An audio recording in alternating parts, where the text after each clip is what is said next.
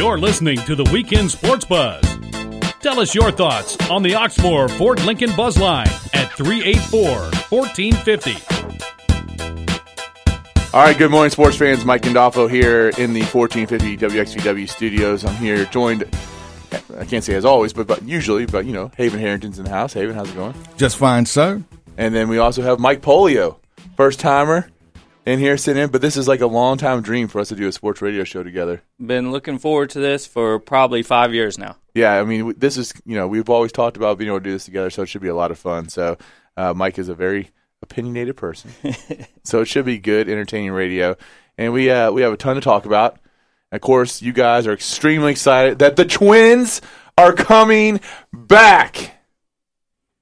No applause, nothing? Yay. Okay. No. Well, you know what?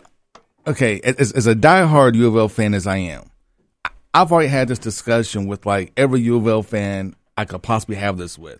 Even before the Twins came back, I made a proclamation on Facebook that the UK was going to beat U of L in basketball next year.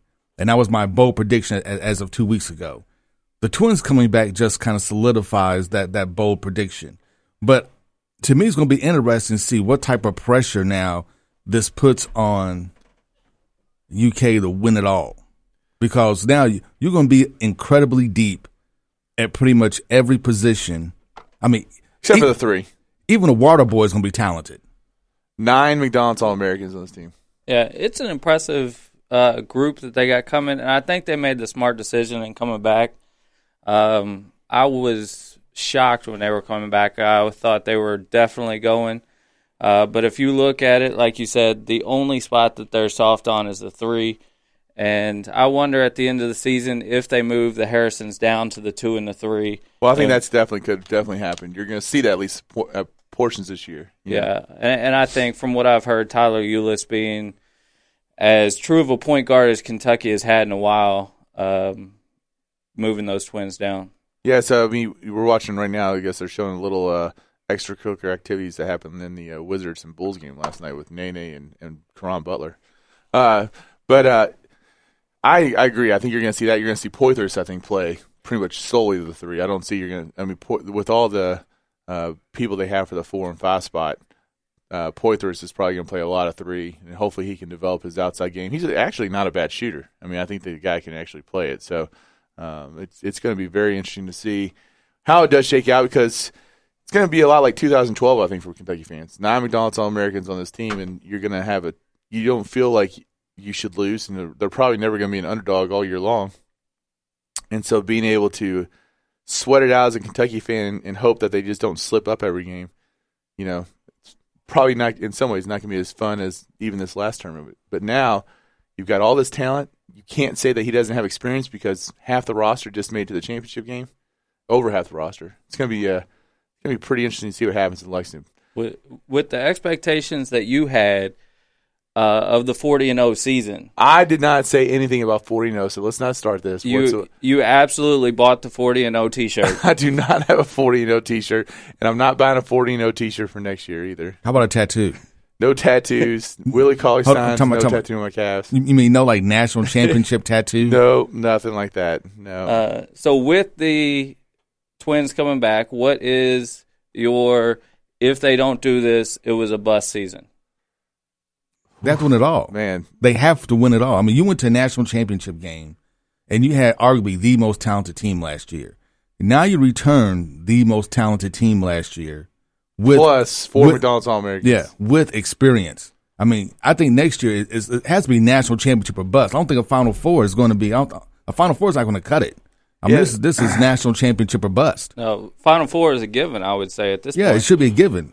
There's just so many weird things that can happen on the way, you know? So I mean, the injuries and things of that nature, correct. But, I mean, if this team stays relatively healthy, I mean, this has to be national – this has to be Duke UK national championship, because both teams will have 9 McDonald's All-Americans on the roster. Will Duke have 9? Yes. I didn't know they would have a bunch. Well, yeah, that's probably about right. So Quinn Cook and they got some guys, you know, juniors. Quinn Cook and Emil, or be juniors and seniors, and they'll have some guys. It'll be interesting to see what happens in Duke with that point guard spot, because with Tyus Jones coming in and Quinn Cook kind of being the heir apparent, They got Duke's going to be talented too, and they're going to have a lot of guys. They're going to miss Jabari just like Kentucky's going to miss Randall, but they got a great class coming in, so it could be very interesting to see. I mean, Duke is definitely good enough to play with them. Like I said, it should be Duke, UK. The two most talented teams. Now, granted, a team with that many McDonald's All-Americans has never won the NCAA championship. I wonder how many times that's even, there's been a team with this many McDonald's All-Americans. It's about not many. It's got to be just a handful. Yeah, not many. I think it's literally about 3. Yeah, it can't be. I mean, you only got 13 guys on a team. To have 9 guys be McDonald's All-Americans. Your backups would start for most teams in the country. Yeah, absolutely. Well, when you can go 5-on-5 in practice, and almost everyone is a McDonald's All-American, except for one guy, so that's amazing. That one scrub, that one guy whose only job is to go to class.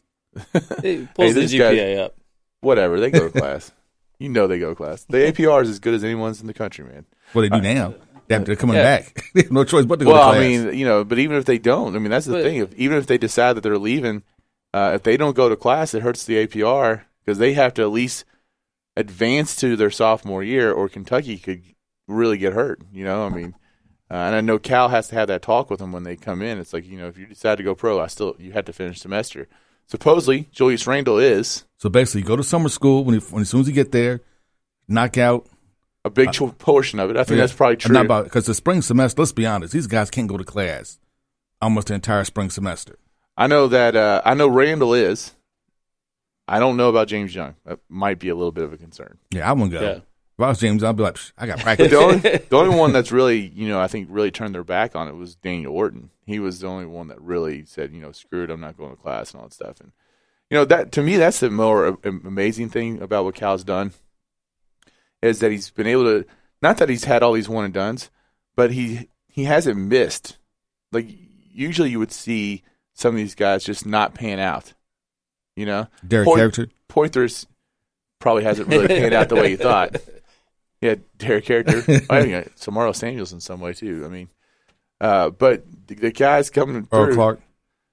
Well, Earl Clark's still there though. He's in the league still, isn't he? I'm talking about all the hype he had coming in at U of L. Well, yeah, that's true. And the amount of work. I was the softest 6'8" guy I've ever seen in my life. But the thing to me is like the guys who went pro have all done pretty well, except for the ones that Cal said you don't need to go pro, you should come back. Marcus Teague, he told to come back. Daniel Orton was told to come back, and those guys don't do well. But the other guys have gone and played pretty well in the next level. John Wall is killing it. The man runs DC now. He's run from air.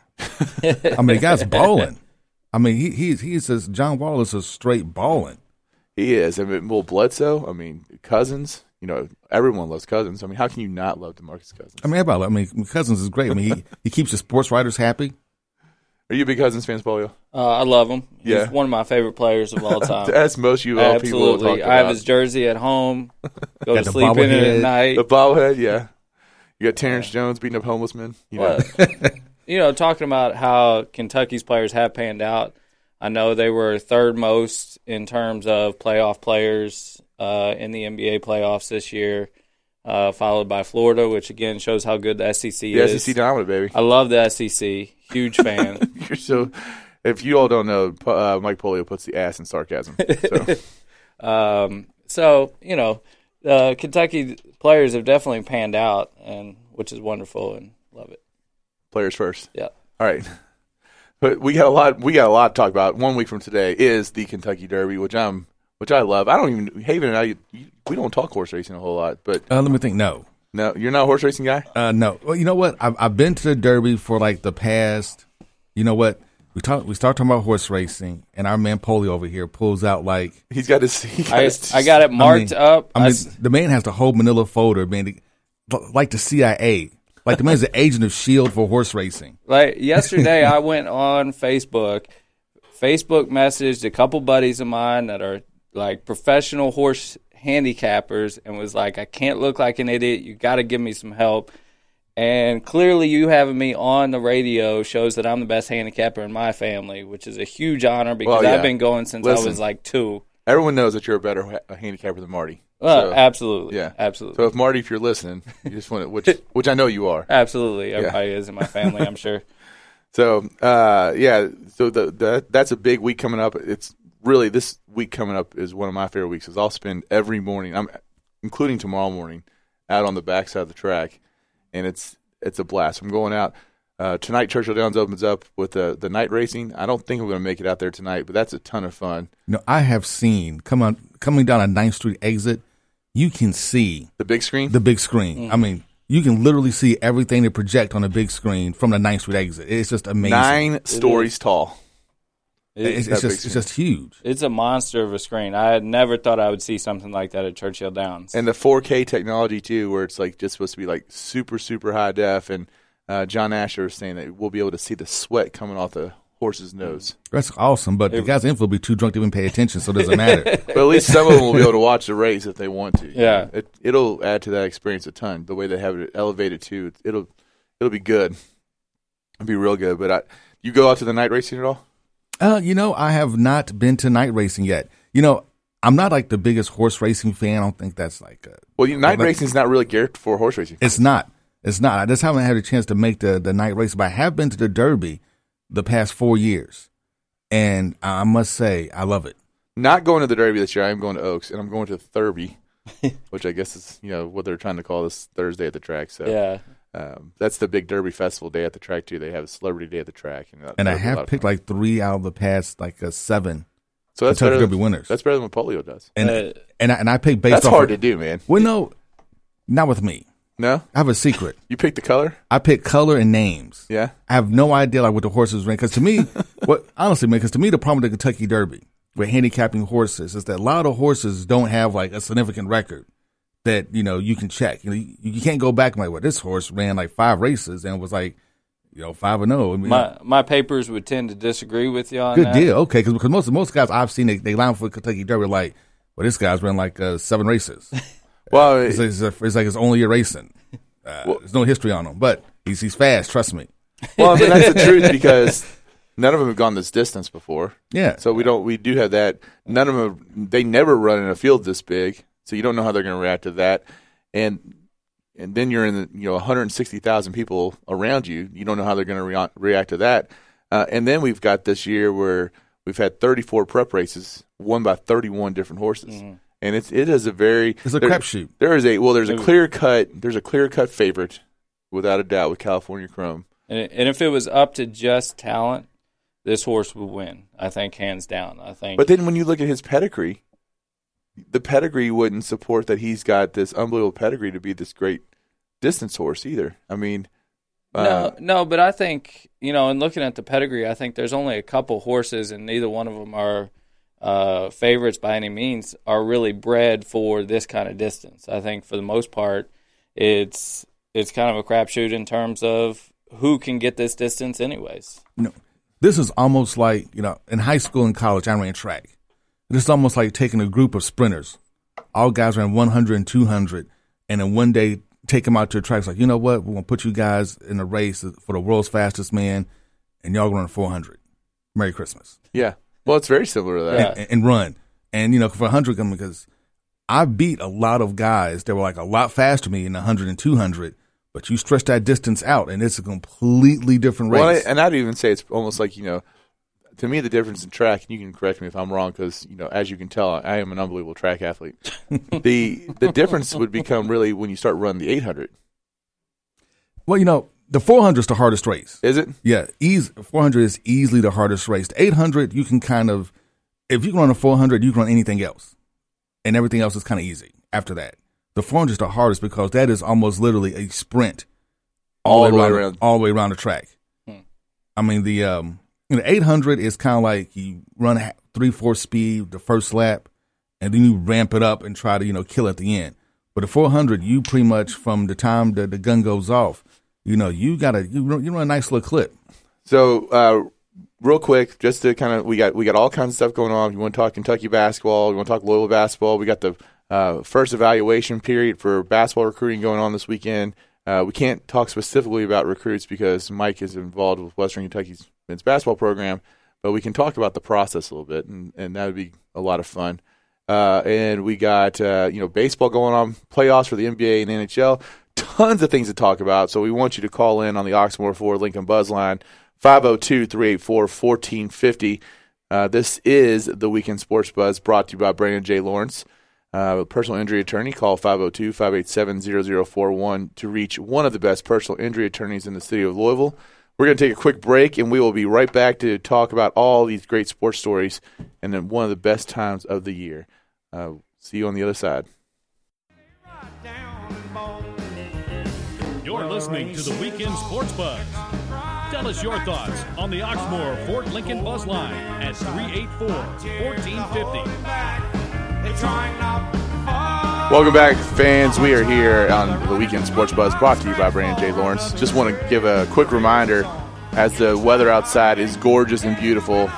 This is not my thing, but I know a lot of you out there are golfers, and we have the 1450 the Sports Buzz golf card that we have on special Derby Week sale. So for $75 right now, you can buy the Indiana card, which includes a round and cart, Chariot Run, Jeffersonville Elks, Valley View, Christmas Lake. The Kentucky card is $115, which includes round and cart at Chariot Run, Heritage Hill, Polo Fields, Glen Oaks, and Woodhaven. Go ahead and just buy both cards for $190. Makes a great graduation gift, Father's Day gift. If you have a golfer in your life, they will truly love having that golf card. Go to 1450thesportsbuzz.com/golf card for more information. Haven, Mike and I don't agree on much, but there's one thing that we do like. We both love the Cincinnati Reds. Go Reds, the big red machine. The Reds. Was that Kane, right? Yeah, Kane, the wrestler. Which, by the way, there was professional wrestling last night at St. Leonard's School for the kids, so we didn't get to go. Was your kid involved in the professionally run? No, their gym teacher was, so I was kind of bummed I didn't get to go. But anyway, the Reds got off to a horrible start. They had the worst record in baseball. They were 3-8 at one time. They just went off and won 7 out of 9 to get back to 500. Timeout. Yeah. Now you know that when you play 800 games in a season, it doesn't really matter. It doesn't matter if you're 3-8. I mean, you can be like, they start off terrible. Yeah, I mean, I agree with you on that. It's way too early in the season to be saying things, but with all that being said, I think the Reds are terrible and we have no chance. And I've completely given up on the Reds after last night. Wow, that was quick. I gave up. Well, that's what I was going to get to. They got back to 500. They're throwing out. They're starting a series in Atlanta. They're putting out their new $100 million pitcher, Homer Bailey, who earned this contract because of his 2 no-hitters, who we both know has the mental toughness of a 10-year-old girl. And he, out of his 5 starts now this year, has given up 4 or more runs. So he's been tuned up like a cheap starts. guitar. Yeah, he's given up freaking 18 runs in 5 starts. He's getting paid, and now he's taking it easy. It's not a bad living. But this is something that you told me about over the summer, that this was going to happen. You're going to pay this guy all this money, and he's going to just you're not going to have enough money to put anybody around him, because having one pitcher is great, but you need a bullpen. You need like a stable of pitchers. This is the biggest mistake I think the Reds could have made is giving Homer Bailey all this money. And you're a small market team, so there's no way that you're ever going to get enough money to get anybody else. And it's one thing if you pay your number 1 starter that kind of money. But in my book, he's the number 3 starter. Well, he's definitely the number 3 starter on this team, especially when Latos comes back. I mean, and he could be at one point the number 4 starter. If Cingrani could. If Cingrani continues. Mike Leake, too. I mean, that's not out of the question. Simon's pitching well. I mean, where does he fit in terms of paying him this much money to be the 3rd or 4th starter in the bullpen? Well, what's going to happen is this. You're going to see him in the dugout with this monocle and top hat on. Because he's getting paid. And that's how he's going to pitch, like, for us to, like, his contract with the monocle and top hat. Because in baseball, aren't the contracts, like, guaranteed? Yeah, well, there's a portion of it's guaranteed. Yeah. So I wonder if when they picked him high in the draft, they spent a lot of time saying he was going to be the next guy, that he was going to be the next great Reds pitcher. Are they just like, well, we're going to stick with him until the very end, whether he's bad or good? We're just going to keep him. You have to. Well, and that's it. You're stuck. You don't have a choice. Now you have to keep him, And not only do you have to keep him, now you can't afford, like I said before, you can't afford to put anybody else around him. And you got Chapman's contract coming up next year. I mean, you got guys that you want to pay to kind of keep around. It's just not going to happen. And putting all your eggs in the Homer Bailey basket just, to me, is a huge mistake. So hopefully the Reds can win despite Homer Bailey. But, and I don't have a chance to really have this kind of conversation with a lot of people because they don't want to talk about Reds baseball. Yeah, understandably. It still comes down to me, though, the success of the season is how often Billy Hamilton can get on base. Definitely. And this guy has got to get better at his pitch selection of what he swings at, because he is not walking hardly at all. I mean, it's either a hit or a strikeout right now with him. No, and it's a lot of pop-ups. He's not even getting really good at bats where he's making the pitcher really work for it a lot of times. The pitchers, in my opinion, are going at him like they would the 9-hole pitcher. They're just going strike, strike, strike. He just swings at anything, and then he'll pop it up. So if he does get contact. He's hitting on the year, between the 22 games, he's hitting .231. On base percentage is just slightly above that at .265. Not going to cut it for a leadoff guy, especially a weapon like him. He has to find ways to get on base. He has struck out 19 times, and he's only walked 3 times on the year to start out the year. It's just not good enough. When speed is your game, you got to get on base. And he's got to be able to just know what he's supposed to swing at and what he's not supposed to swing at. And I mean, if he became a threat to draw walks, pitchers would freak out pitching to him because they know if they walk him, it's a double. And he's got to figure that out. If he can, I don't know how long they can keep him at the leadoff spot. Well, the good news is he has about 100 more games to figure this out. So he has plenty of time. No, we got to figure it out this weekend. This is the weekend. It can get too late. This series or bust.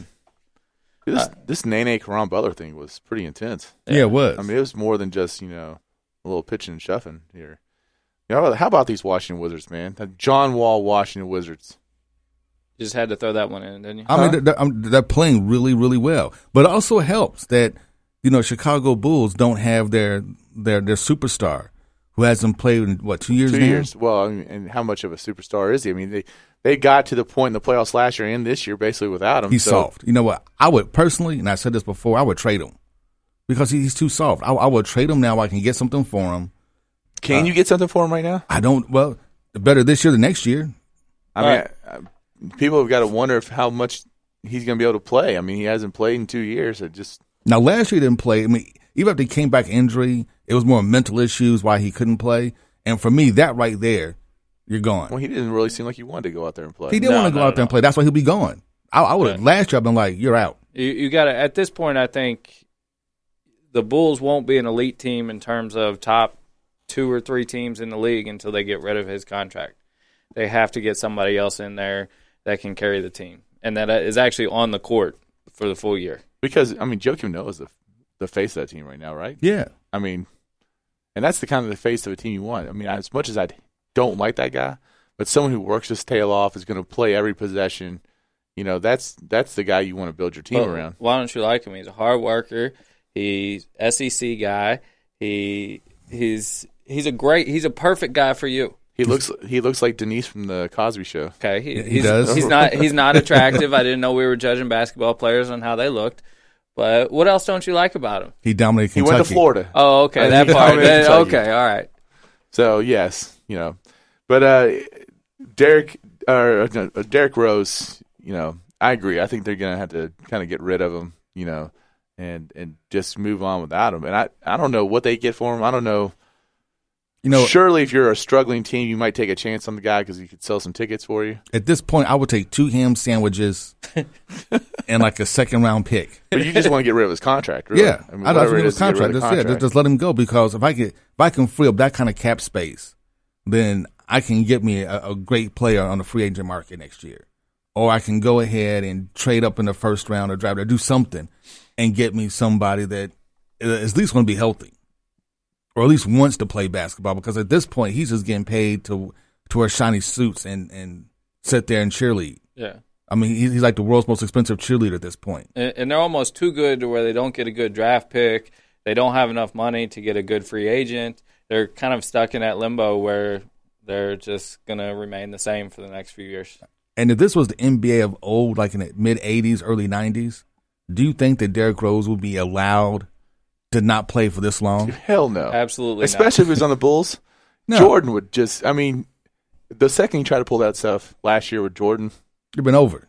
he would have either been on the floor or been gone, and like maybe even like mysteriously disappeared. Or what about the Pistons, the 30 for 30 that just came out? The bad boys. Let's get on this real quick, and we'll sound like a bunch of old men, and that I'm okay with this. Anyone who thinks that the NBA basketball right now is as good as it was in the late '80s, early '90s is on crack. You're crazy. And I was talking about this a little bit on my show yesterday, and they were talking about how the big post players are gone, and there's just the people who have these centers now. They're not centers. They're big. They're tall forwards. They're tall forwards, and then we were talking about who would you consider the top 5 centers in basketball today, and those guys wouldn't even be in the top 20 centers back in the early '90s. They'll be backups. Oh, they'll be backups. Howard would be a backup. Now you got some incredible. Absolutely, he'd be a great backup. He'd be a great backup. He'll come off the bench like Shaq, and be like, "Okay, I'm tired now. Yeah, come on in." He'd be that good defensive specialist. Akeem and David Robinson would do him. I mean, just destroy him. It'd be horrible. And you got all those guys, and you think about how tough those teams and how intense. Like if you're a 24-year-old whatever kid right now, you don't remember how intense those Bulls. Pistons games were, those were freaking all-out fights. And then the Celtics were good, and the Lakers were good, and the Rockets were good, and the Spurs were coming on at that time.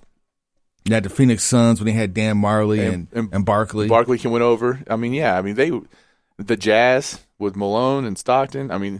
One of the dirtiest players in the NBA. Malone or Stockton? Stockton. Yeah? Yeah. We got to get our edge any way we can. We have to. Because the one thing Stockton was always good was having like this nice little choir boy image. But like, if you ever really watched him play, the last shorts guy, by the way, the last one. But if you ever watched him play, he did. But he was always pretty good for a good forearm shiv here. A good you post up, he'll pull you real quick. That's what those guys did back in the days. Yeah. If the rest don't see it, then it's okay. A couple of kidney punches here and there. No, the guys today, there's some incredible athletes, and the athleticism might be at an all-time high. But as far as basketball player goes and knowing how to play the game, they don't have like a run TMC like they used to have in Golden State or anything like. It's just not even close. No, it's not even close, and that's why I don't particularly like watching the NBA until this time of the year. But you just even watch this time of the year and watch how bad these guys are in certain situations. The basketball IQ isn't as high as it was back in the day. But because we went to the AAU. Well, not only that, but we started drafting kids out of high school, and then the one and done rule came in. And well, you always kind of had kids out of high school. You had Moses Malone. Yeah, but you had Moses Malone, and then you would go 7 or 8 years before you had another one. Yeah, another guy come out. That is true. You didn't have it until Kobe and Garnett came out, and then all these other kids tried it out, and they were flaming out, and all these NBA teams are so worried about missing out on the next big thing that they would take these kids, and then they would wouldn't pan out. But if the Spurs have taught you anything, you can win with old school basketball knowledge. That's what's going to win. Yeah, the Spurs have taught. If the Spurs have shown you nothing else, you can win with a bunch of old men. Get a couple of young guys in there. Have the old guys mentor the young guys and give them that basketball IQ, because that basketball IQ what takes you so far. That's why I think a kid like Trevon Bluiett, who played in the Derby Classic last year, is going to be a really good player, because he can play an athletic game, but he can play like an old man. And you have to be able to play old man basketball with a high basketball IQ, I think, to be successful in the NBA. I think that has to happen. Yeah, LeBron's actually figuring that out a little bit. I think the old man basketball, people are losing that. Just being able to slow yourself down, being able to play within the game. Everybody's trying to speed the game up because that's the way the game has been played, instead of slowing it down like Tim Duncan does, and just being very deliberate with everything they do and learning the game. But going back to the whole post discussion, Roy Hibbert is probably one of the top 10 centers in the NBA. Mm-hmm. Would you agree? Yeah, I would agree. Yeah. He wouldn't even be in the discussion. Oh, no. In 1991. 91, he'd be like, oh, Roy Hibbert. Yeah, he's like the third man off the bench. Yeah. I mean, it wouldn't even be close, and it's just so I don't know. And now he starts, and it's because he's tall. I mean, he doesn't have really any post moves, really. Yeah. And I think that's one of the things that I think that's why nobody has post moves. Well, who in college has post moves? Well, that's what I'm they all want to face up. They do, and I think that's why Gorgie is actually having some type of a lot of success in the NBA because he actually has. He's got some post moves. Yeah, he's got some post moves. I think when he gets the ball down low, a lot of guys they don't know how to defend. I think they forgot how to defend anybody with any semblance of a post move. So the guy does like a little oopsie doo or turn around the sky hook, and guys are lost. It's like, what do we do? And Pitino did a great job with Gorgie in terms of when he was first there his freshman year, all he had was a right-hand hook. That's all he could go to. And now he was been able to go left-hand hook, up and under moves, a lot of different moves that have helped him big time. And that's when we're evaluating post players. That's what we look at. Like, can you make a move going over your left shoulder and make a move going over your right shoulder? Because most right-handed post players can only make a left shoulder post move. Mm-hmm. And, I mean, that's pretty easily guardable. And then that's when you saw, okay, the defense was just say, all right, we play behind, we park ourselves on that left shoulder, and then they can't do anything. So then you started seeing guys catch it, face it up, and that was the whole post game. So I'm really interested to see what Pitino does with the young front court that he has coming in, how skilled they are, and how he can develop them over the next few years. To me, the problem is he has with those post players, he has projects. Well, not only that, but his 2 7-footers that are coming in are both more 4 players than they are 5 players. Yeah. I mean, Stocksman wants to go out the high and shoot threes, and so does Anas. I mean, but Anas could probably be developed more into a center. I think at the end of the day, I think both those guys redshirt. I know Stockman will probably redshirt for sure, but I think Anas probably redshirts too. Yeah. It's all about Mingo, and if he can kind of learn that post. It's big on Okoye too. Okoye's got to show that he can step up and play. And they say he's got a lot of skill. Okoye? Yeah. He does. He just can't guard you. Mm-hmm. Yeah. But who can? Which is tough to do. I'm pretty good in the post. Yeah. You are good. All 5'9" of me. That's and right. yes, I am 5'9". Yeah, for anyone who saw my Facebook picture yesterday, that was not me and Polio. That was me and Pat Day.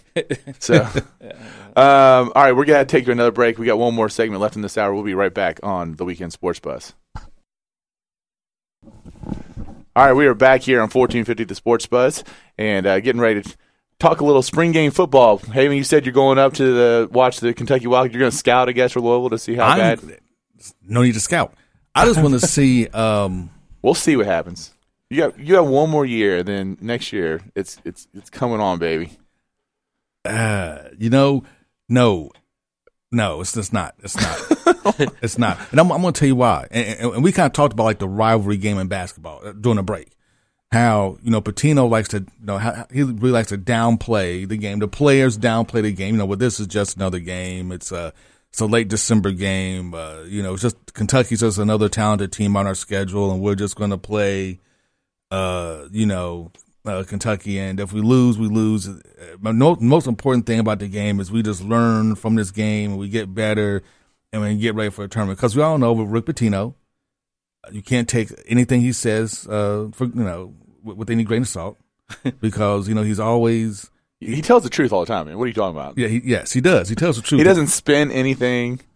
Yes. There's never an agenda when he's talking. But but going to Rick Pitino press conference is like going to Mr. Rogers' house and getting a little trolley and you go to make believe land for a little bit, and then you come back. How do we go from Kentucky spring game to Mr. Rogers? We're coming around. I'm coming back. I'm on a trolley and I'm coming back around to make believe land, and I come back. But the football is completely different because Bobby, as we all know, hates Kentucky.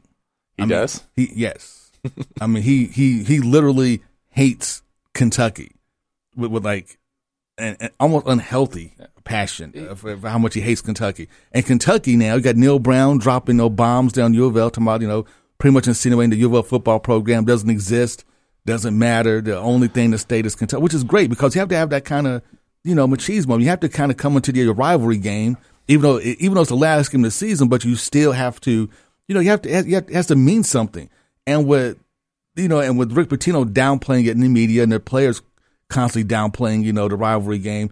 But then the football team, even on Charlie Strong's complete opposite. Like you read if you follow the football players on Twitter underneath Charlie Strong, they was talking smack from like the end of the spring game.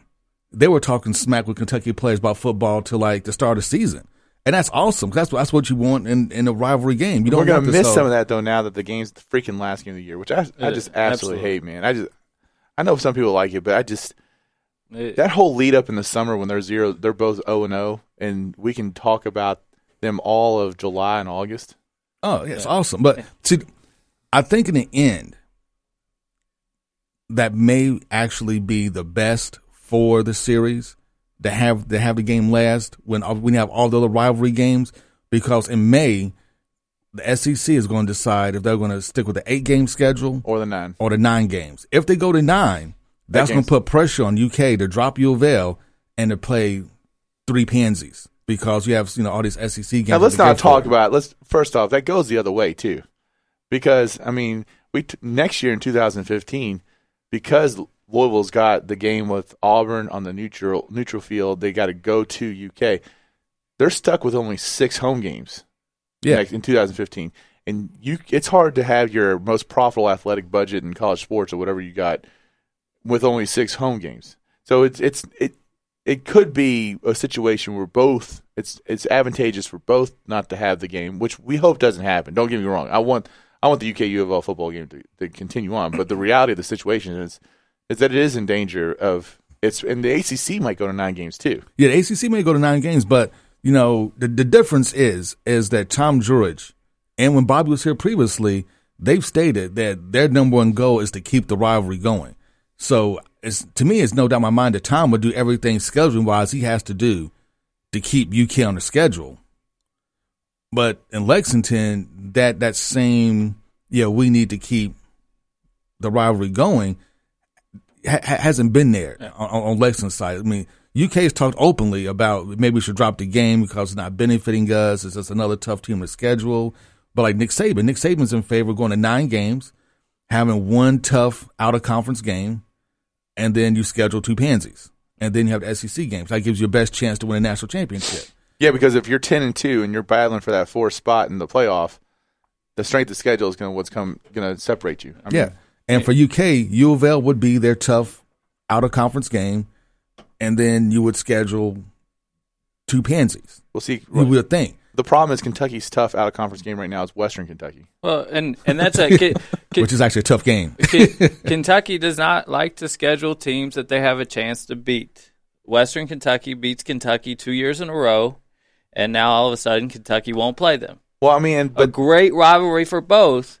Yet Kentucky has decided they don't want to play them because they've lost twice. You need those wins for bowl eligibility. That's why. Beat Vanderbilt first. Well, that's true. Beat Missouri first. Beat somebody. Listen, Missouri's freaking good. Beat somebody in the SEC before you start saying, "Oh, we can't play Western Kentucky or we can't play Coastal Carolina because they're too tough," or whatever other football team that you won't play because they're too tough. Man. Let's see. Beat one team in the SEC. That's all I'm asking for. Well, this year, the way their schedule sets up, I like it because they got Vandy at home. They got Mississippi State at home.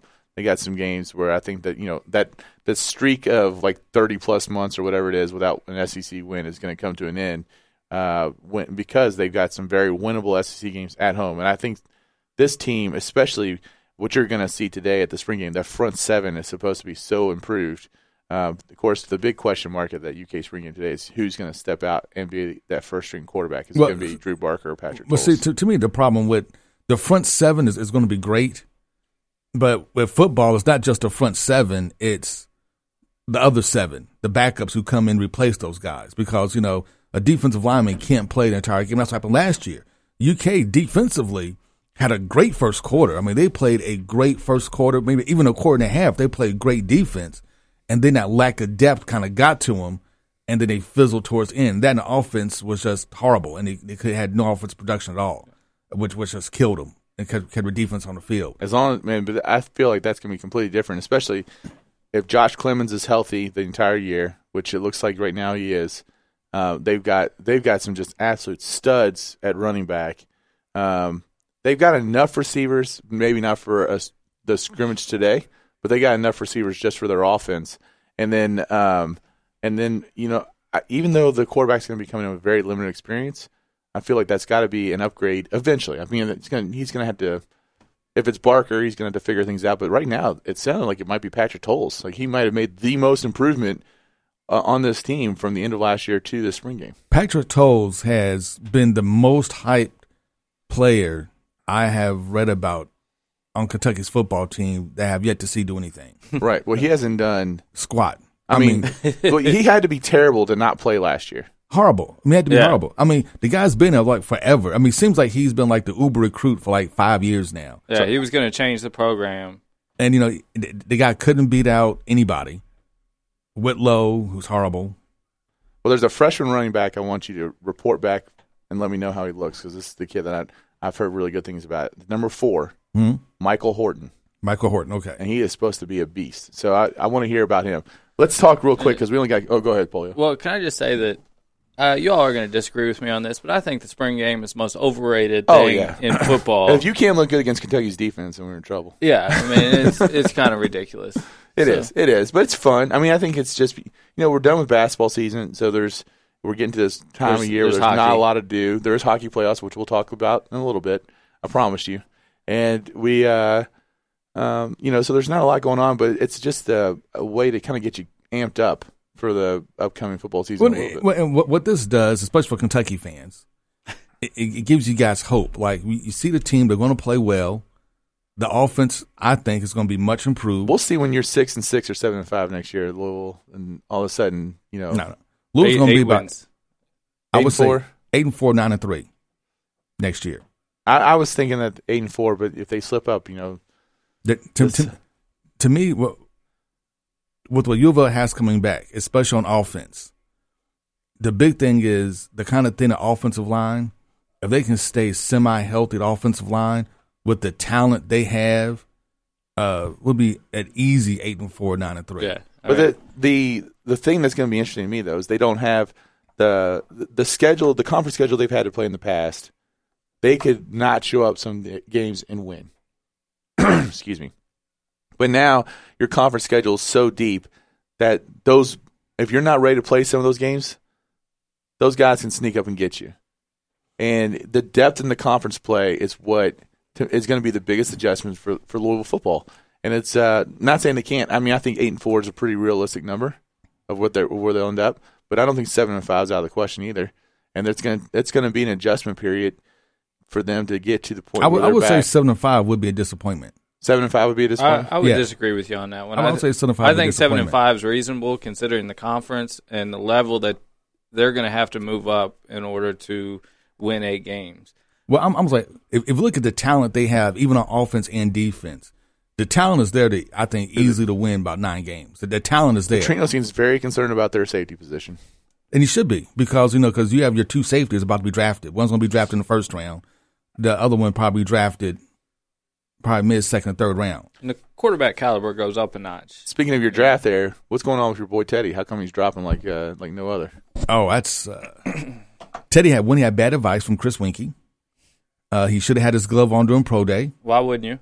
Because he's thrown the glove all year, and just have to admit, I got small hands. Because he tried not to wear the glove during pro day because he has small hands. Wanted to prove that he could throw an NFL ball without a glove, but no, he needs a glove. 1 and 2, he's small. He doesn't have the measurables. He's 6, I think measures like at 6'2 3/4" and 214 pounds. A lot of gyms like he's too small. He can't take a pounding. He can't take an NFL like pounding. So, even though he has all the intangibles, when you look at the tangibles, the measurables, he's falling short and he's getting knocked down because of the measurables. How much of it, though, do you think is posturing? I mean, I think that a lot of that goes on right now in the NFL draft. They're posturing to make it sound like they're not really interested in the guy, hoping that he drops. I mean, he could either go 8, he could go 10, or he could go as low as 26. Yeah. Or he could go to the second round. Barely, in the first couple picks of the second round. And it's really sad to kind of see this happen because, he was literally the best quarterback, I thought, in college football last year. The way he manages the game. But like I said, that's the problem. It's those Teddy has the intangibles. He has the leadership. He can read defenses. He knows how to manipulate the safeties with his eyes. He makes great throws. He may not have the best touch on a long ball. Or the most accuracy on the long ball. Long ball's not where the NFL is at. It's all about at the inside the 15 yards. Yeah, so he does all those things really well, But the NFL is, especially the quarterback position, they're so stuck on measurables. They're so stuck on, we want a quarterback who's 6 foot plus or 6'5" or like 6'4" plus, 230, 240 pounds plus, because we have to be able to take a beating. We want this guy with this rifle-like strong arm that can make every throw in the book.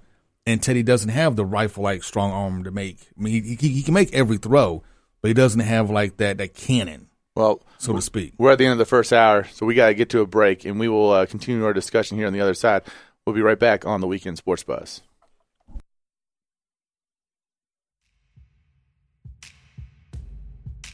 You're listening to the Weekend Sports Buzz. Tell us your thoughts on the Oxmoor Ford Lincoln Buzz Line at 384-1450. All right, welcome back, sports fans. So here in the Weekend Sports Buzz, brought to you by Brandon J. Lawrence, personal injury attorney. And we just heard the Oxmoor Ford Lincoln Buzz Line, 384-1450. We're going to go straight to the Oxmoor Ford Lincoln Buzz Line. We've got Mike on the line. Mike, what's going on, my man? Hey, what it is, fellas? How y'all doing? We're doing well. What do you got for us? Okay, what I got for you is real simple. First off, I was listening to your conversation. I think a lot of this, the conversation about the ACC and the jump with U of L, is kind of much to do about nothing. I have not, and I don't know why anybody would be, other than Florida State. That conference is not exactly the top competitive conference in America.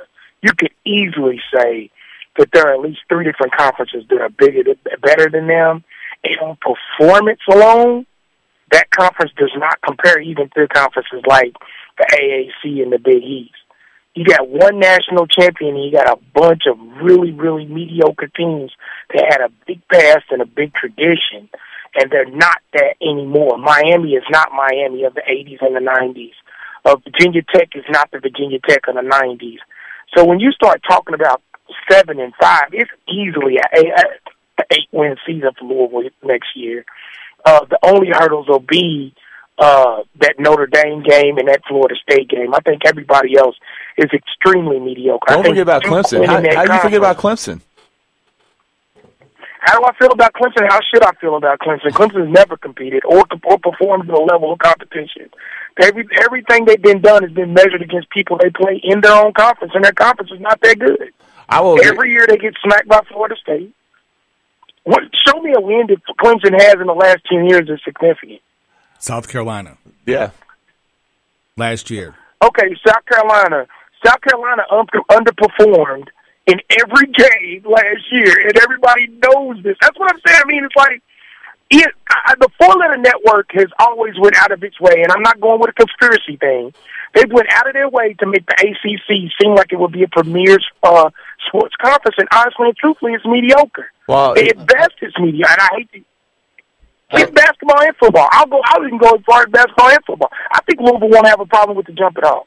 Man, basketball is the best conference I think I've ever seen. But it's going to be it's going to rival the Big East. It's the second best conference we've ever seen. Since from behind who? Behind what? The Big East. When Louisville first joined the Big Big East. It's such a great. You're taking that, but you're taking that Big East. It's such a great conference in basketball. You're taking Duke Carolina. You're taking Carolina to the top of the ACC is such a great conference. Go ahead. Okay. The ACC was such a great conference in basketball last year that a team that was brand new to that conference, 2 teams that were brand new to that conference, went in and beat the perennial favorites every year at home. Notre Dame, Pittsburgh, and Syracuse came in and won the African alpha dogs of that conference. Notre Dame was terrible in basketball. I mean, Notre Dame was awful in basketball. And that's Jabari Parker and North Carolina being good. Well, North Carolina was supposed to be the greatest team in the world this year. I'm telling you, every year they're overstocked and they're overhyped. Same thing with football. We want to make them the SEC Part 2, and they're not. Just because they're in the same states don't mean they have the same competitive level. Watch and see what Louisville does to that competition in ACC. Well, go ahead, Mike. I think even if you say and you agree that the ACC football is not as good as it's led to be and it's not as good as the SEC, you have to admit that playing a game at Clemson is better than playing a game at Rutgers or at Temple, playing a game at Virginia, playing a game at NC State, playing a game at Boston College, playing a game at Florida State, at Wake Forest, at Miami. All of those places are so much more difficult to play at than if you're talking about Temple, Central Florida, Houston, Connecticut, Memphis. I mean, it's absurd to say that the switch is there's not going to be a difference in the football level. And that's my argument. Is like the quality of the depth at the end of at the bottom of the conference is better. And I agree with what you're saying, Mike, as far as they're not one of the top 3 football conferences in America. And I don't think anybody is saying that. But from top to bottom, where they had to go against it, you have not only do you have teams with better traditions, but they got more resources. And when they got more resources, then there's just gonna to me be it's a little bit of a harder stretch to go through because of there's more depth at the bottom. Now, and when you look at that, now Virginia's terrible. I agree with that. I talk about those playing at those places, but if you look at this upcoming year's schedule, you do have Miami at home, you have Wake Forest at home, Florida State at home. You have to play at Clemson, which is a big road one, but you do have a favorable road schedule in terms of not having to go to Florida State. But when you turn around the following year and have to play at those places, it takes your football program to a whole nother level. But he is right. Duke is a football school now, not a basketball school, right? So yeah. Well, I'm going to say this in Mike's defense. I'm going to say this in Mike's defense. When Louisville first joined the Big East, and with all the head-to-head matchups with the ACC, when you still have West Virginia, Big East, you had Pitt, Syracuse, and then Louisville football, they almost always beat the ACC every time we went head-to-head. And the ACC's BCS Bowl record is horrible. Well, and that the BCS is no more, but the ACC's BCS Bowl record was horrible. The Big East actually was right behind the SEC for BCS wins. I mean, the Big East was like the number 2 conference. So when it came time to the big stage, the Big East actually was. They performed well. It actually was a better conference than the ACC. Yeah. So I wish we'd go back to Metro Conference football. Metro Conference would have been good. It would have been good. Florida State, Virginia Tech. It would have been Georgia Tech. Solid conference. So let's go back to that. All right, Mike. Thanks, man. All right, we're going to keep on the Oxmoor Fort Lincoln Buzz line. We're going to head to my man. He was in a little bit of trouble with me, but I'm also excited that we're in Evansville now, so he gets to listen to us a little bit better. The Truth. You. Hey, let me tell you something before we get to Indiana. I think the man better stop drinking that coffee.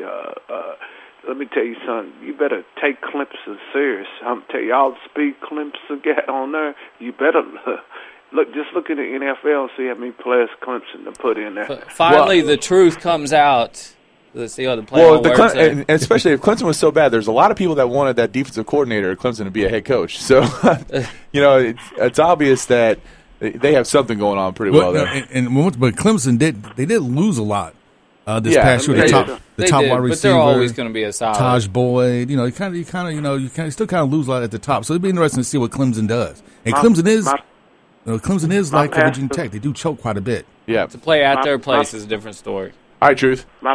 My pastor, wife, nephew played for Clemson about 12 years ago, played for Owensboro Senior, named Jester Miller. You know what he did? Led the nation in punt return when his freshman year. Yeah. It got drafted in the second round for the Jets, played 9 years in the NFL. They have speed. They get speed, and they put guys in the league for sure. There's no doubt about it. So, Truth, did you make it out to the Derby Classic? I had death in my family. Oh, man, I'm sorry. Yeah. But getting back to I heard that Jaquan played good. I think he led his team in 16 points or something. Jaquan played all right. He came in a little out of shape, and, he needs to lose about another 15 pounds. That seemed to be the thing on his team. There was a lot of kids on that green team that came in out of shape and a little overweight, and so he struggled early, and then he turned it on at the end. You would have been proud though. I thought Max Holtzel played really well. Mm-hmm. I've been hearing a lot about it, and I looked. I just found out yesterday Indiana got a 7-footer for Arizona. Jeremiah April, and he played for a very good AAU program, the Compton Magic. Now I don't think that he's your savior to come in at the center spot. He's going to get a chance. He's going to get to play a lot, but this kid is not. I don't know. I mean, hopefully he performs better than he is, but it's not like it's not like you're replacing Noah Vonleh with a guy who's even in that class. So you got to be better than Peter Jerkins. I will tell you that I think he's better than Peter Jerkins. Yes, you do have that going for you. So, Truth, are you happy to have the Sports Buzz up there in Evansville on 1330? Especially on Saturday. Saturday. Y'all my favorite. Yeah. We just get down. We cover everything. You cover golf. You cover everything, and that's what I like about y'all. Yeah, jack of all trades. Yeah, just bring it. Just bring it. We do it just for you, Truth. Okay. Well, I want to have y'all heard anything else about Indiana recruiting anybody else or talk to anybody? Well, right now they got to go recruit a replacement for Kenny Johnson, and that's a huge loss for them. I mean, Kenny Johnson is responsible for every major recruit Indiana has gotten in the last 2 or 3 years, and being able to replace him has got to be a source of concern for Tom Crean, because I don't know how attractive that job is right now, because I think a lot of people think it might be somewhat of a sinking ship. And you don't want to go somewhere for a year and then all of a sudden, you have to move again. So maybe look at him to go with a homegrown kid. Maybe go, reach out to Calbert Cheney. I'm not sure, but they've got to find someone who can recruit and someone fast. To lose Kenny Johnson right before the evaluation weekend, which we're in the only spring evaluation weekend, where you can send out 4 coaches too, and for Indiana to be short-staffed for this evaluation period, it really hurts them, doesn't it, Polio? It absolutely does, especially with, there's so many great tournaments around from East Coast to West Coast. They're spread out right now. Yeah, Sacramento, Dallas, Houston, Kansas City, Pittsburgh. They are top-notch tournaments, too. Ain't a big tournament coming up in Louisville? The AAU Nationals. Yeah, and there's 2 big AAU events in Louisville. The AAU Nationals in July is huge, and it's going to have a lot of kids here. But then go ahead. Listen, my nephew is coming to play. He played for a Michigan team out of Michigan. He's going to play up there. He's 5'9". He's a junior. He led the Michigan in scoring. He just coming on. He play on a AAU Michigan team. He's 5'9". I'm gonna try to hope he play in the Derby Classic. Truth's pushing for him already. Yeah. Okay. I'm gonna tell him about the Derby Classic. Well, I'll tell you, I will definitely be at that tournament in Louisville for sure. So I'll be there, and I'll make sure I check him out. So, but the other one that a lot of people don't know about as much is at the end of June.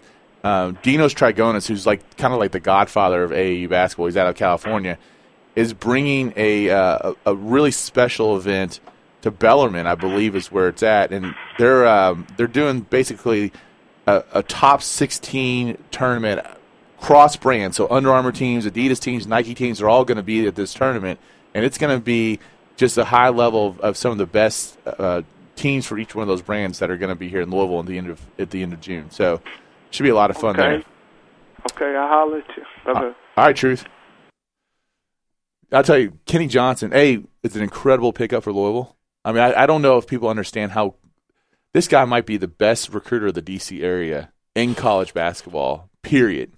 And you might have replaced Kevin Keats with a guy who might be a better recruiter, maybe not as good as an X-No coach, but probably a better recruiter. And, Noah Vonleh is there because of Kenny Johnson, Stanford Robinson, Troy Williams, Robert Johnson. All the top IU gets lately have been because of Kenny Johnson. Mm-hmm. James Blackman is there because of Kenny Johnson. He left when one of the other coaches was recruiting him. Then they put Kenny on him, and Kenny got him to come back. This guy can get it done. And you're seeing it because Louisville's on a lot of the top 10 kids in the country in this 2015 class. Now, they only got 2 spots, but they're going to replace him with 2 big-time players. It really was a good pickup. He really is a tremendous coach and, like you said, one of the top recruiters in the country right now. So to see the impact that he's going to have on both Louisville and Indiana, Louisville getting him, if they can they actually could fill those 2 spots with 2 McDonald's All-Americans. I could see them going after the Blakely kid is kind of like their top choice right now. And I know they're after Briscoe a little bit. But they're going to be in good shape. But they're all over the place, man. These coaches are all over the place. And for Indiana to lose them when they have to have a big recruiting year, for me, Crean has to make the tournament. I think he actually even maybe has to win a game in the tournament, and he has to have a big recruiting class for him to save his job. Do you agree with that, Polio? Yeah, I mean, I would say that it's come down to that point. Yeah, I mean, wow. And man, have the mighty have fallen. And I've heard from people that are IU alums that are very upset at the way things are right now. He's got guys on both sides, though. He's got guys that are supporting him and trying to get him. And I don't know if it's necessarily fair or not. I mean, but it's the business we live in today that he's going to need to win a game at this point, or I would say at least get to the tournament. I mean, if you don't get to the tournament again, I mean, IU didn't get to the NIT. And that's pretty rough. That's really rough when you're talking about Indiana basketball, coming off a number 1 seed from the year before. And I've had this argument with my wife. And we argue about IU basketball. Who went to IU, by the way? She went to IU, and she loves Yogi. But speaking of Yogi got in a little trouble over the weekend. Yeah. So. Did you hear about that? With his barber? No. Yogi and Stanford Robinson just in a bar in Bloomington got caught trying to use fake IDs and underage drinking. Now, who in Bloomington is not going to know who Yogi Ferrell is? Yeah. How did he get caught for that? Come on. I mean, first of all, why'd you need a fake ID? You're Yogi Ferrell. I mean, you should walk in and be like, I'm Yogi. Let me in. Even if I'm underage. Yeah. I mean, I'm Yogi. Here. What's up? I'm the only guy on the team. Let me in. Now, granted, he's not Michael Irvin back in the day in Miami, where when the Hurricanes were bigger than the Dolphins, but still. But when IU is rushing the floor for beating Nebraska and hanging banners after a loss, that shows where IU's program is right now. And I know, Crean had to come from when he came in, the program was in shambles, but still is. It still kind of is. They had the 1 year, which you could say was a disappointment, considering how much talent they had on the team, and then what they've done. 2 top 4 last picks. Year. Yeah, I mean, there's a lot of pressure there. Yeah, and it's not all his fault. I mean, they need to upgrade facilities. I mean, they have a good practice facility that they just built, a couple years ago. Assembly needs a major overhaul. And they're doing that. So it's all in the workings, and, they got the big donor there that has their name on, I think, a lot of buildings on IU's campus, donated how many ever millions of dollars. So, the tournament I'm talking about real quick is June 27th or 29th, and it's the Legends Grassroots Super 16 National Championship, and it's going to be here. It's going to be a lot of fun. Like I said, you don't get to have a lot of events where there's a lot of cross-brand stuff. That's going to be a great event. So it's a really good get for Louisville to have that and the AAU Nationals. I mean, it's huge for local basketball. Louisville, Kentucky, and then talking about Western Kentucky, Eastern Kentucky, Murray, IU, all of them, top to bottom. Well, I have a question for you guys, since both of you guys deal with we're really actually late for a break. Can we hold it till the end of the break? Hold it. Ask your question, and then we'll tease it for the break. The tease is this. What makes a good recruiter? I mean, as guys who've gone out and actually had to recruit players, I mean, what makes a good recruiter, and what's it like? I mean, how hard is it to convince 17, 18, 19-year-old guys to come to you? Those are great questions. Let's get to the recruiting side of it here on the other side of the break. We'll be right back on the Weekend Sports Buzz.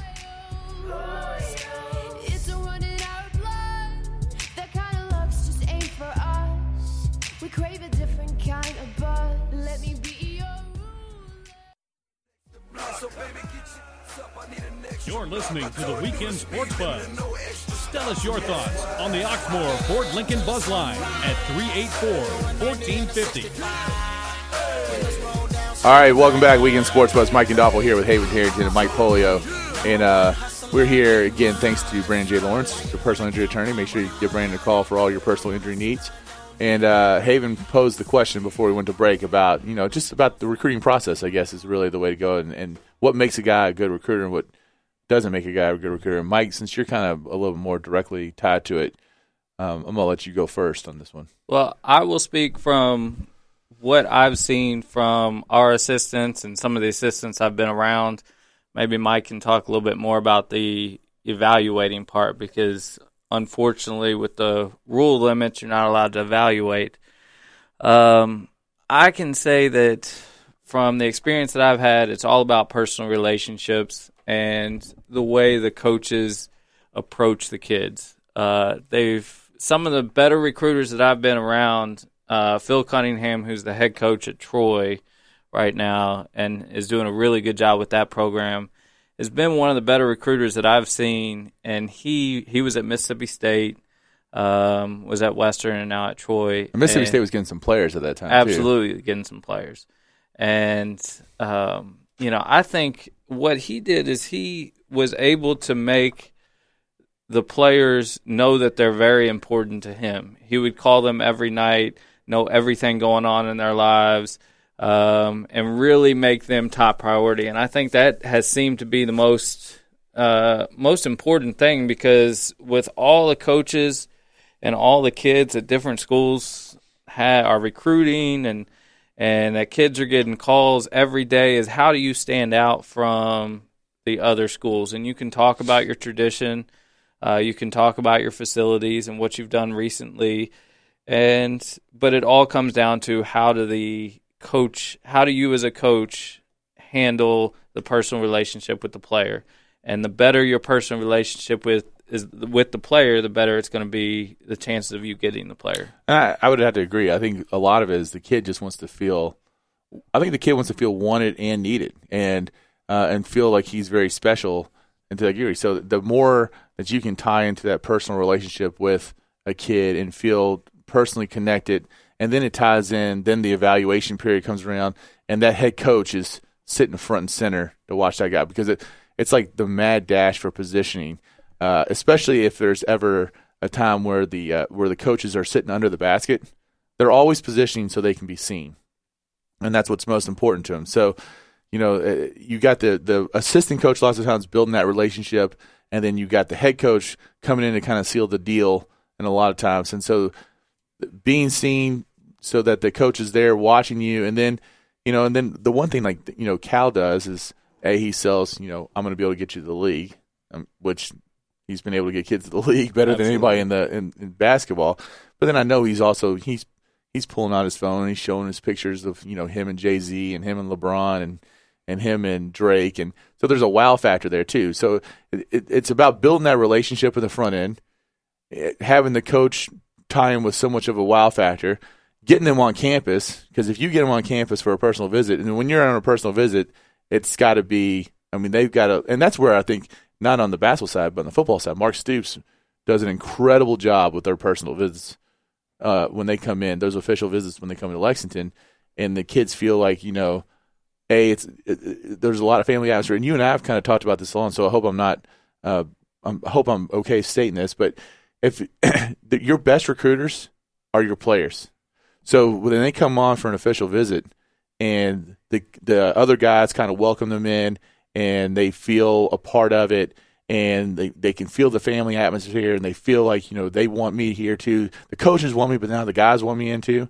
I think that's ultimately what's going to help you get to become one of those hats on the table when that kid makes a decision. And that's what you're working to be. You want to be one of those hats on the table, because, then you got a shot at landing them. Yeah, because, we set up our visits to where they're meeting with the athletic director, meeting with the president, meeting with someone in their area of study, because to be honest, and, a lot of schools say it, but academics is a very important part for our program. We want to make sure our guys graduate. Normally, we try to get our guys to graduate in 3 years early so that they can start working on their master's, which we got one that's finishing up his MBA right now. But, we make sure they meet with the area study, show them our facilities, campus facilities, but they always have time with the players. And when it comes down to whether the kid is going to come or not, a lot of it depends on whether he says, yes, I like the team, I feel like I'm going to be a good part of the team. Right. I'm going to be a good puzzle piece in this team. So really, the guys that you have on your team are probably the biggest recruiters that you have. Mm-hmm. But I think that's also, I think good coaches coach their current players to be good recruiters for them. I know, those kids then would interact with them, texting and tweeting with each other, Instagram and all that other stuff, and that's really important. Again, they want to be welcomed in and feel a part of the team. I mean, just like at the Derby Classic, Quentin and Jalen and Shanani were there, and all of a sudden, half of UL's basketball team comes in to watch those guys, and they're all, that's a big deal. I mean, for you to be a high school kid and have all those guys come watch you because they care about you because you're their future teammate, that's a huge part of it. And having that official visit where it really gets to show off what your program's all about, it goes a really long way. Now, my next question would be, and you guys probably won't be able to answer this, but you have some insights. How hard is it, or how hard must it be for a lot of these kids, especially like your top prospects, knowing that, especially like, let's take, basketball. You're getting 30, 40, 50 offers in the mail. I don't think they're getting 30, 40, 50 offers, by the way. I mean, they're getting letters, but they're not. Well, in football, you probably would get like the 30 or 40, 50 offers. From various things. Basketball may be a little bit different, but still, the coach is calling all the time because, one coach, I'm sure if Patino and Calipari's calling, then you know that you're getting phone calls and texts from probably about 15 other, top programs. And, just how much, of a burden that is on somebody who is a junior, senior high school to get that kind of attention. It can be a huge burden. I know some of the parents talk about how their cell phone bills go up dramatically because of, the text messaging. If you don't have unlimited text, I mean, it can get out of control now that they're allowed to text. And I think it can be a burden, and I think some kids really like it, just depending on what type of kid he is. I know some kids really like to be able to, text what they did in a game. Like, some of our coaches will text, great game. And they love that feedback. They love to hear from coaches, and that's where they're building the personal relationship. Especially if it just happened. Like if it comes out and, the kid had, like, for example, during the evaluation periods, this is so stupid, but so 4 coaches can be out, they're evaluating, they're watching these kids, but they can't have any contact with them. But as soon as that later in the hotel, they can send them a text message. Hey, saw you today, great game, whatever, looked good. And, I think a lot of the kids like it in basketball when they say, hey, you need to work on this, where you're already kind of trying to help out a kid a little bit and say, hey, this is kind of where you need to get improved. The funny thing is, this is all going to change. I mean, with what the NCAA did this week in empowering the top 5 conferences, and especially in basketball, it's those really good basketball programs that were in the mid-level conferences, the new Big East with Georgetown and all those guys, Cincinnati and Connecticut, they're at such a disadvantage now that the NCAA is letting these top 5 conferences help pay for travel for family members. I mean, these top 5 conferences are now going to be able to throw so much out to those guys where it's like if you're Vanderbilt basketball recruiting or going after a basketball player and you're competing with Georgetown or Marquette or Cincinnati or UConn where it shouldn't even be close. I get an offer from UConn, I get an offer from Vanderbilt, where I'm going to even look at going. Yeah, Vanderbilt's going to be able to offer this kid so much more.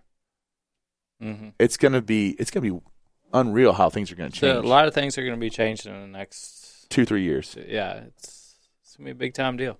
It's going to be a real big deal. I mean, if I'm a smaller conference school, I'm kind of upset that they're giving this leeway to just the ones at the top 5 conferences, and not everybody has this opportunity. So I mean, it's rich getting richer. It is, and like at a Western Kentucky, and a kid gets an offer from Ole Miss, but he knows he's not going to play a lot, and Western Kentucky might be a better fit for him, but Ole Miss can fly his mom in, if they go to the NCAA tournament and stuff like that. It's a big deal. Yeah, it's definitely going to be something that we're going to have to deal with and take a look at, and hopefully the NCAA makes it fair for the even the food thing 2 weeks ago. You all aren't going to be able to afford to have a personal chef living in. You don't have a Wildcat Lodge that can have a personal chef that's going to be on call 20 out of 24 hours of the day. And if Dakari Johnson wants a sandwich at midnight, he's having this 5-star chef come in and probably make it. I mean, that's where it could get to, right? It was kind of ridiculous, the rules of what's considered a snack, what's considered a meal, the subtle language. I'm just happy that Louisville got rid of Shane Bohannon before his munchies in the 24-hour eating rule got into effect. So, too soon. Too soon. Who's now going to the NBA which would seem on the Israeli basketball team before you know it. Zach Price just declared eligible for the draft too. So,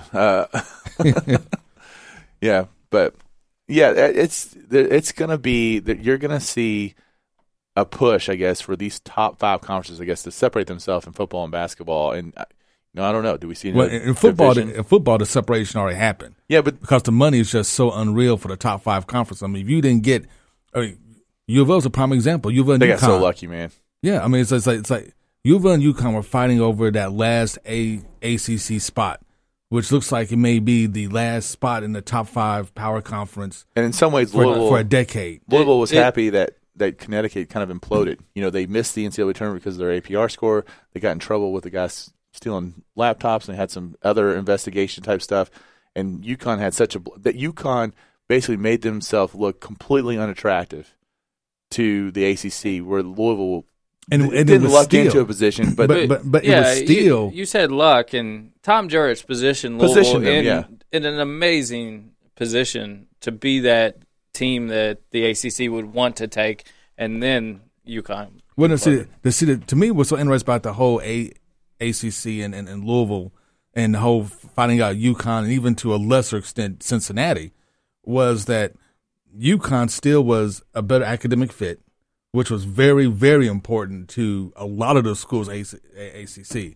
Was that UConn's academic profiles light years, and U of L fans light years above UNC's. Yeah, I'm gonna say this right now. U of L fans are going to hate me when I say this, but I'm going to say it anyway because I argue it with U of L fans all the time. It's like, well, we're just as good as Ohio State. We may not. No. You're getting better. No, let's be honest. U of L and UK are like junior colleges academically when it comes to like Ohio State's, to Virginia's, and those type of. It is what it is. We are. Can we just mention the UNC papers that they write? I mean, you're saying how good the academics are in the ACC, but one of the top ACC programs is turning in. I will say this. I'm not. Your daughter writes better. She probably does. And now I will say this. I'm not talking about what the athletes do to get eligible, because at every school, maybe except for Western. Thank you. I will say at every school, and you can do this. Go look at any football roster anywhere in the country, any major program, and look at the majors of all the players. And I guarantee you half the football players are majoring in sports administration or communications. I was a sports administration person. All right. I'm getting a master's in sports administration. See, there you go. Louisville's actually got a top 10 sports administration program in the country. They do. But I'm just saying, though. But so does Western Kentucky. Yeah? Communications, It is legit. Up there at Syracuse. But back to my point, though. You know, when it came time to get an ACC spot, you know, for the ACC, sports really wasn't like the top thing they were looking for. Was the TV market, which UConn has us beat in, and it was academics because they want to keep that same academic profile. What put Louisville at the top was Florida State was like, hey, look, we need to go. We have a chance now to start playing for national championships, and we need to be more competitive with the SEC in football. UConn is not going to do that for us. UConn is not going to raise its academic profile. And I think the ACC was afraid of being like the Big Ten, because the Big Ten added Rutgers, which is a great, scholastic program. Yeah. Scholarly program. They added Rutgers. They added Nebraska. Added Maryland. And now you look at their, what they do on the football field, and it's like, They're not a football conference anymore. No, they're not. They're not. Right. We got to actually head to our last break because we're a little bit behind schedule. And then we're going back. We got one more segment. We're going to talk horse racing on the last segment. And hockey. And hockey playoffs. 2 minutes on it. Hockey playoffs and horse racing when we come back. So don't change your radio dial. Boston strong. All right. We'll be right back on the Weekend Sports Bus.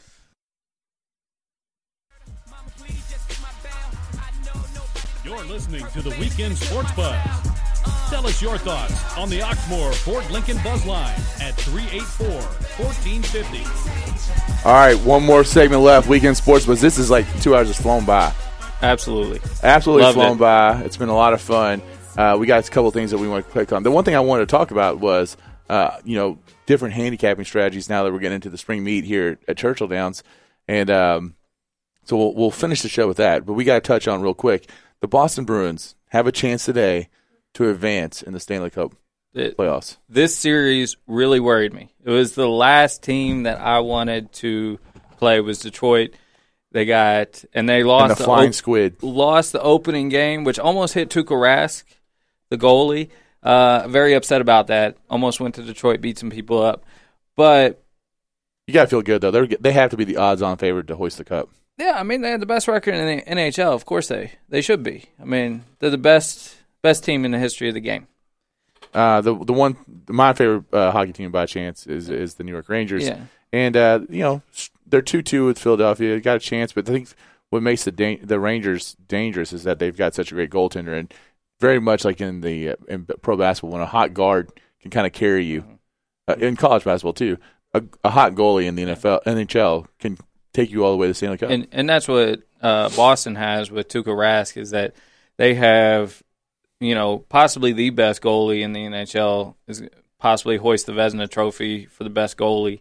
And he took over from a Vezina Trophy winner with Tim Thomas. And the Bruins are looking great, and I like it. And I wish more people would watch hockey. I think people would really get into it if they watch playoff hockey. Playoff hockey is fantastic. We got a caller on the Oxmoor Ford Lincoln Buzz line, the Professor. Professor, what's going on, my man? Hey, what's up, guys? Man, I haven't been able to comment much about the EKs, all these players coming back.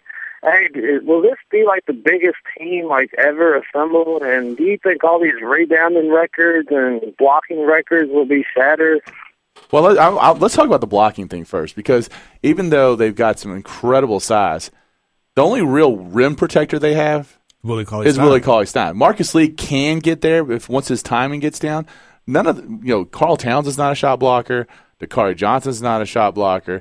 Trey Lyles can be, but he's not like a shot blocker. So, as far as this being like an Anthony Davis, Nerlens Noel type shot blocking team, I don't see that. I don't see it getting to that point. Now, rebounding wise, they should be pretty freaking awesome, but let's not forget, they're losing, in my estimation, one of the greatest rebounders that I've ever seen play college basketball. Julius Randle had such a good nose for the basketball.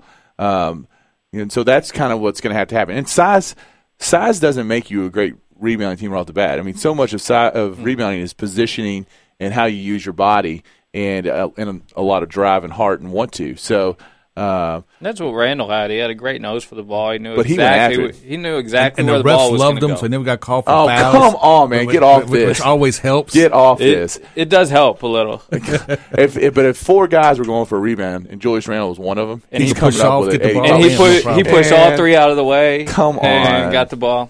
But, this team is going to have tremendous size, especially if they go with the non-freshman starting lineup where you got the Twins and Poitras and Dakari and Willie Cauley-Stein all starting. I mean, that is a freaking huge team. Let me tell you something. UK next year is going to be like the Avengers, the X-Men, and the Justice League, like all rolled into one.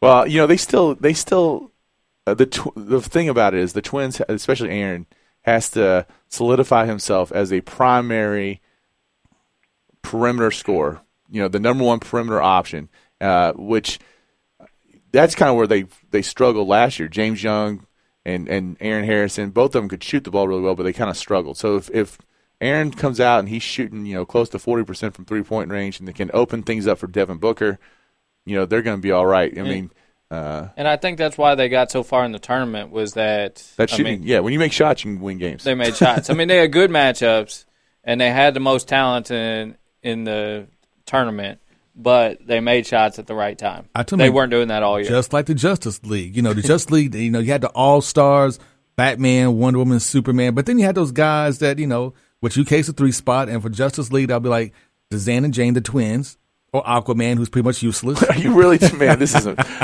So, Professor, does that answer your question? Yeah. One more thing.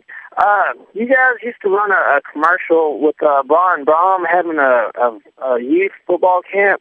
Do you guys know anything? Because, I called the number, and for some reason they don't pick up. Then I'll hang up and hear. Haven, you be the guy. Do you know anything about Brian Brom's camp? No. You know what? We can figure something out, though. We'll see if we can give Greg a call and see what's going on. Yeah. So, all right, we only got a couple minutes left. Let's get real quick into the horse racing thing.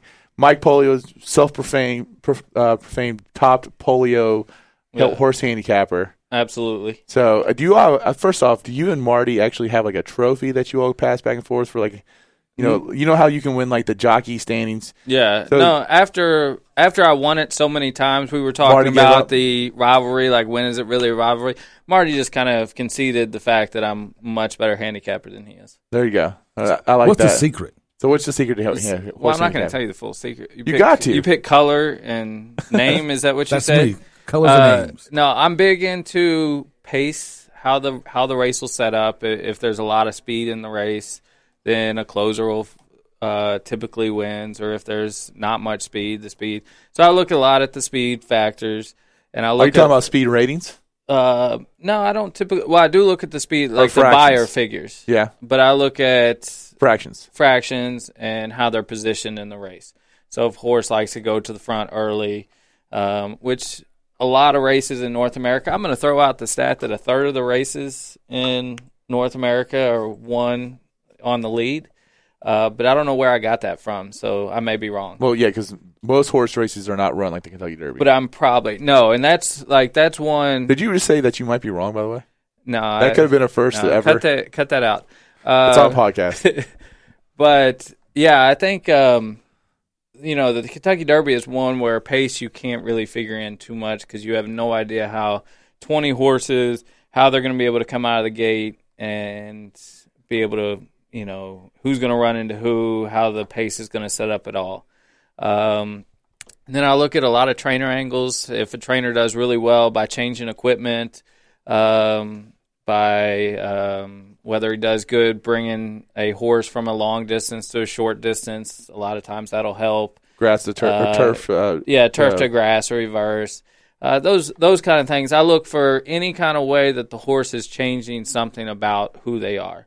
And there's actually a horse in the Derby, one of Michael Maker's horses. Fortunately, I got this nice little folder here. The manila folder. The manila folder with all the secrets. The top secret stamped across the top. But there is one horse, a Michael Maker horse, that General A-Rod, he won his first maiden race. Not named after Alex Rodriguez, by the way. The owner, I think, is A-Rod. Yeah. So he won his first race, came from far back. They added blinkers, which typically add speed to a horse because they don't see the horses, so they just go out and run. Didn't do well with the blinkers. There's talk that they may take the blinkers back off after 5 races, and which I would like. I think that would give him a little bit, set him back a little bit further, and be able to get a good kick going home. So maybe a long shot, General A-Rod. It could be a long shot Derby pick. Long shot Derby pick. Put $2 on it. If you win, you could probably make a good 50. That's going to be the interesting thing for me with this Derby. We got a heavy favorite in California Chrome. But like we already said, that this Derby is going to be the middle of the pack is very, very close. And I think you're going to see, very high odds on California Chrome. But you're going to have a lot of 10-1 to 25-1 horses in this race. It's the type of race where putting $2 bet on everybody might pay off. California Chrome is probably one of the most deserving favorites since Big Brown in 2008.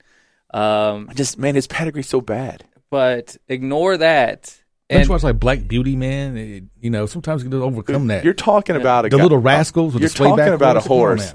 He's pulling out the Aquaman, Little Rascals, all sorts of references. You're talking about a horse that has a jackass on the silks because when the owners bought the mare that they bought for $8,000 or whatever it was. The groom walking by says anyone who buys that mare is a dumbass, and that's why there's a donkey on the actual silks. Then they bred the horse for another $2,500, and then all of a sudden this horse is blowing everybody away. That's what makes horse racing great, by the way. And by looking at the $2,500 stud fee, it's $2,500 stud fee when your top sires are $100,000. Right. So that shows you how big of a difference it is. And it's unbelievable. But ignore that. It's a quality favorite, and there's a way to make money on the favorite because there'll be a lot of 20-1 horses that are also very good. It's a good field. All right, we're out of here. Mike, thanks for coming in. Haven, that was great as always. Next week, Derby. We'll be talking Derby. There we go. See you next weekend on the Weekend Sports Buzz.